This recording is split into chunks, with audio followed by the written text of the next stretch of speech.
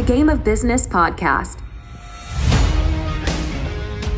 Proximity is power. Registration for our executive boardroom is still open.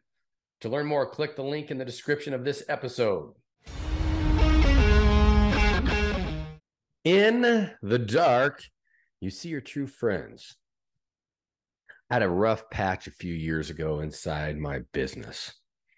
On 9/11/2019, I got a call from a client, and he told me that he was met at the door of his business by the bank, and he was escorted to his desk, told he had 5 minutes to grab his personal belongings and leave.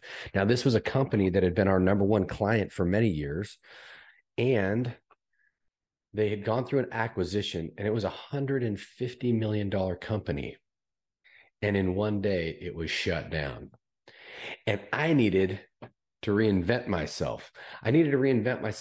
I was an owner of a manufacturing company, and I needed to figure out a way to get through that winter season inside of that business. But inside that space, I also realized that while I'd built this business to where it became a top 1% business, it was not something I wanted to do again inside of that space. And I began to reinvent myself at that point as a lifestyle coach.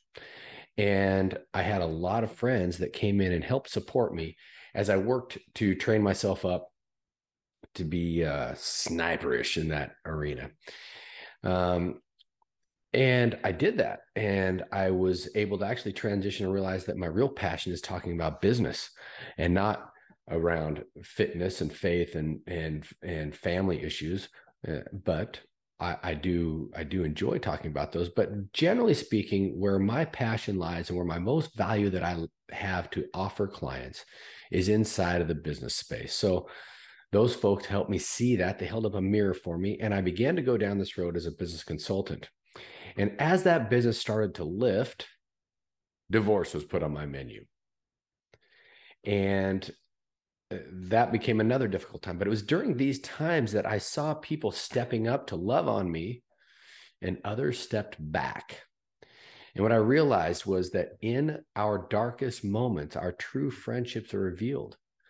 So when I went through that business issue, I had those that stepped up to help me create the consulting business that I now run and love today. And then inside of the divorce space, I had a couple people that just were checking in on me continuously to support me emotionally.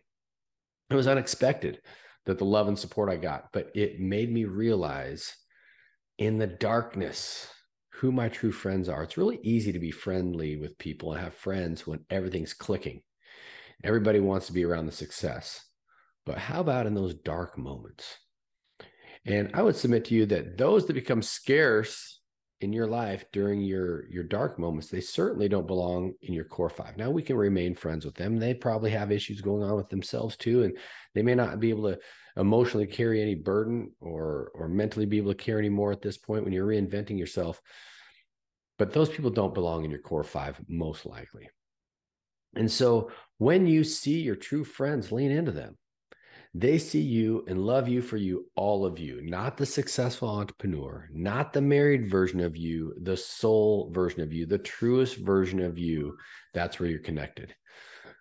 Think back into a dark moment in your life. Who became scarce? Who checked in on you more frequently? How do you show up when your friends are in the darkness of a valley in life that inevitably comes? Yeah, how do you show up? And then who should you be sending a gratitude text to today? Telling them, thank you for showing up for me. I love you for showing up for me. I'm here for you. A gratitude text. And then who should you consider replacing in your core five? And that's going to be hard. But you know what? Tomorrow is the easy day, but today is not tomorrow. So get to work.